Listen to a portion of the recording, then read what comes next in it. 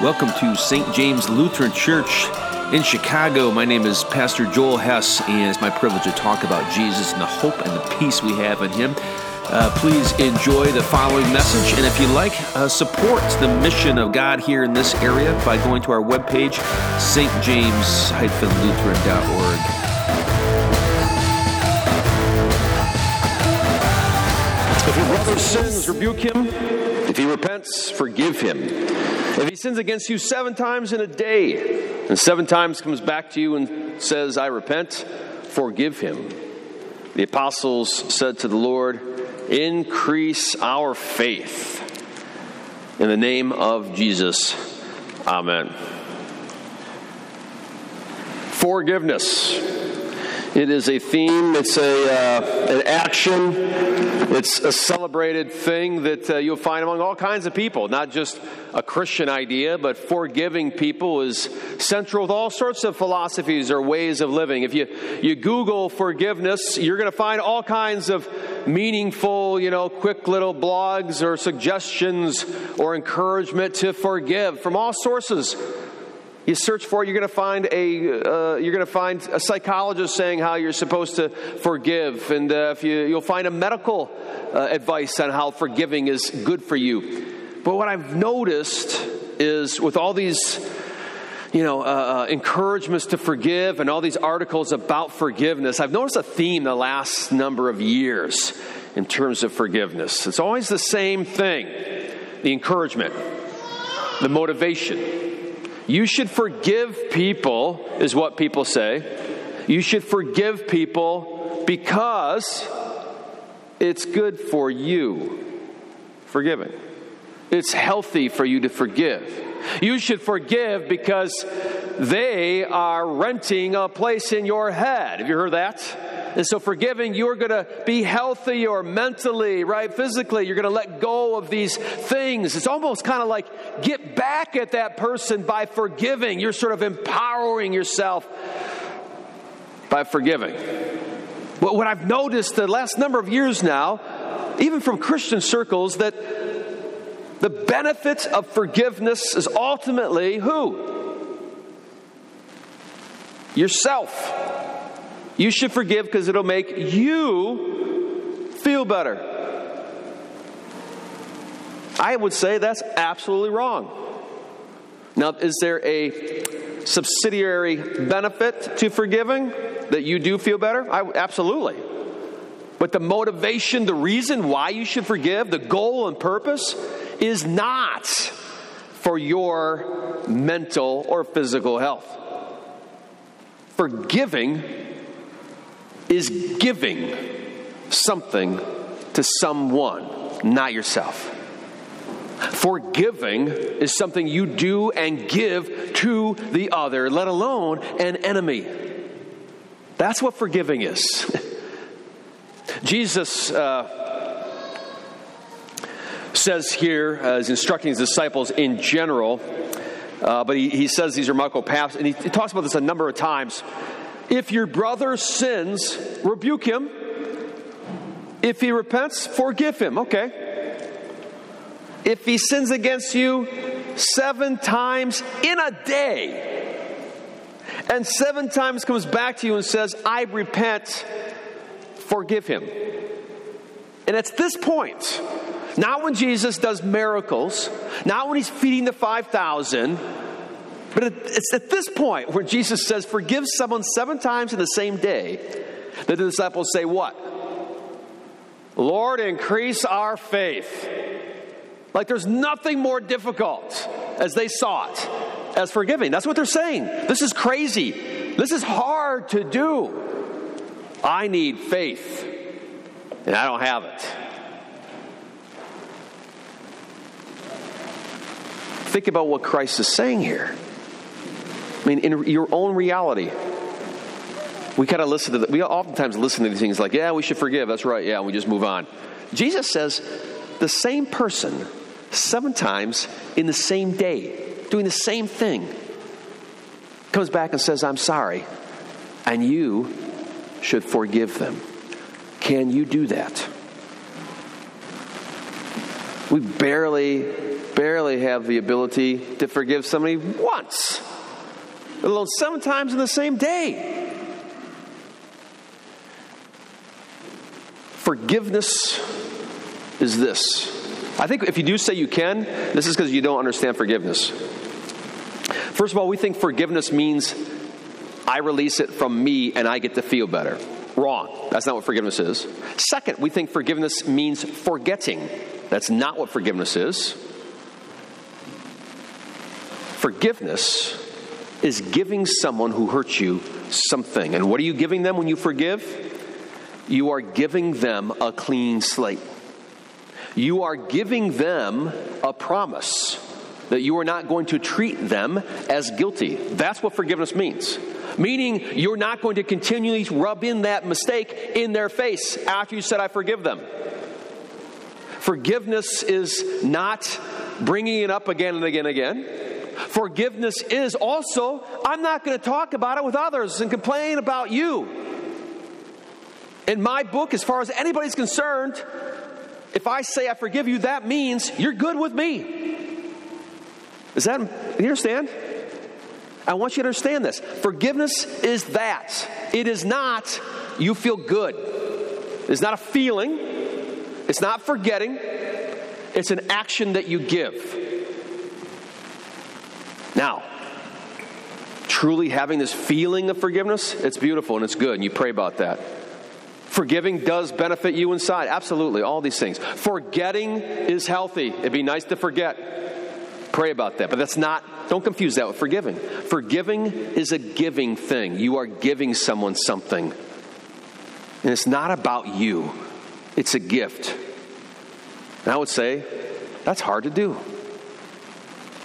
How are you doing? I want you to think about this because I know that everyone out there has someone or people, or maybe you have a blacklist of people at home sitting right now, Think about these people.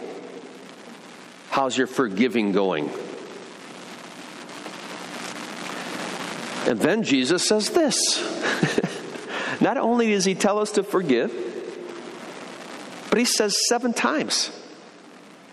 The same person. Can you do it? That's hard. And why is that hard? That is hard for a number of reasons. It's hard because we are scared and we don't want to give someone that. We have to protect ourselves. We don't want to get hurt again. If we just forgive someone, he or she will just do it again. Does that make sense? So when people don't forgive, it's usually because they are afraid, they are insecure, and scared to let something go. Because for some reason, that makes them feel unsafe and vulnerable. Does that make sense? Especially if you're talking about 7 times. By the 3rd time, you look dumber and dumber every time you forgive, right? And if people are watching you, they're like, I can't believe you forgave them again. And what's really funny is Peter was listening. Later on, Jesus kind of repeats the same thing. He's talking to them. And Peter just comes up and says, typical Peter, trying to brag. He says, Lord, how many times should we forgive somebody? And then he says, 7 times? So he thinks he's going to make some points with Jesus, right? And Jesus says, what? 7 times 70. In other words, don't put a number on it. Of course, you guys are counting it up. What's 7 times 70? You guys know, by the way, I hope, right? 7 times 70 is. That's what we do. We count up. When can I stop forgiving is what Peter's actually saying, right? When can I stop? How can I qualify this forgiveness? I need some reason. And I promise you, after the sermon, someone's going to be like, well, Pastor, what about this situation? What about this situation? What if they're not really sorry? That's what we do. Jesus speaks, and we immediately are thinking of, well, I don't know if I need to forget. We have all these qualifications. That's what the Pharisees did. All these little rules so that we can make ourselves feel righteous and explain why we don't forgive people. Well, I have good reason, Jesus. Typical. Repent. Forgive. Over and over and over, the same person. So we don't do this. We're scared to because we live in fear, because we sometimes, even though we say we love God and God loves us, we live our lives as if we are the only ones that have our back, and we better watch out. But let me tell you, God has your back. You can let go. You can forgive. And second, why we don't forgive, and why we think it's crazy to forgive 7 times in the same day, because we don't want to look like a sucker. Everybody's watching, your friends, and you're letting this person get away with this, and they're thinking you are a sucker. I can't believe you let that person go again. They're walking all over you. God forbid anybody has anybody walk all over them. It reminds me of a couple weeks ago. I guess it was been a month or so. My family and I are traveling on the train there downtown or whatever, take the Brown line, and we're waiting. And this young lady comes up and looked very ragged and started to give all the good stories, right? Came in here looking for a job. I was, ready to go. And then I got there, and it turns out they didn't have the job for me, and I was mugged. So he throws in she probably thinks that I think it's important that she wants to work. And then she throws in the mugging. So there's sympathy. And now I need some money to get back on the train and go back to Mom. And then finally, my mom's in the hospital. So, right, you're all like, oh yeah, I've heard that one before, sure. And so I'm thinking about this and listening. She looked ragged. I mean, clearly, probably some kind of a drug situation or whatever. I gave her money. And as I'm giving her money afterwards, I'm thinking, these people on the train station are thinking, oh, that guy must not be he probably just moved here a year ago. Right? What a sucker. Or if I had a collar on, as a pastor, he's supposed to do that. But overall, I'm thinking, you know what? I felt kind of dumb. I felt kind of like people are looking at me like, what an idiot, he gave. What a sucker. And maybe she's thinking the same thing. What a sucker. Hope I meet him next week. And then it dawned on me that God's quite a sucker too. Because he listens to your silly little sob stories all the time. Explaining away why you did this and that 7 times in the same day. Have you ever been like that? Have you repented? Oh, Lord, forgive me. I can't believe. And I'm not talking about last night, by the way, after drinking at the Oktoberfest. Made promises, could change my life. Oh, Lord, help me to stop this. I know it's bad. I shouldn't have sworn. I shouldn't have done this. Or I don't know. We all have deeper problems than that. Pledging allegiance to the Lord and forgive me. Just like that woman. And Jesus forgives. What a sucker. He's a sucker for a story. It's crazy. Why? Because he's just crazy in love. He loves you that much.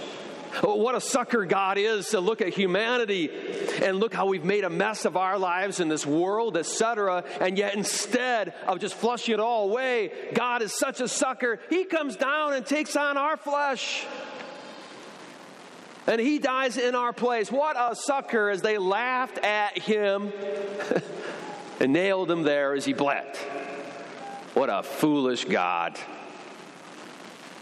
That's how crazy in love God is for us. And praise God, he's a sucker for us. He's a sucker for your tears. He's a sucker for your just absolute struggle. And he forgives and he forgives and he forgives. So you think he just forgives 7 times? He forgives and he forgives infinitely. You can't out-sin God's forgiving. And that's what empowers us and enables us to look like fools forgiving people. Because we don't need to be afraid, because God's got our back. He took it to the cross. We are forgiven. And the more you just relish in that, the more generous you will be, not just with forgiveness, but with giving. Because if God would do something like that, he's going to take care of your physical needs, and he's going to take care of your spiritual needs. So you can give it away. You can give it away. You can take a risk and give. You don't need to worry about it, because we are forgiven. In Jesus' name, amen.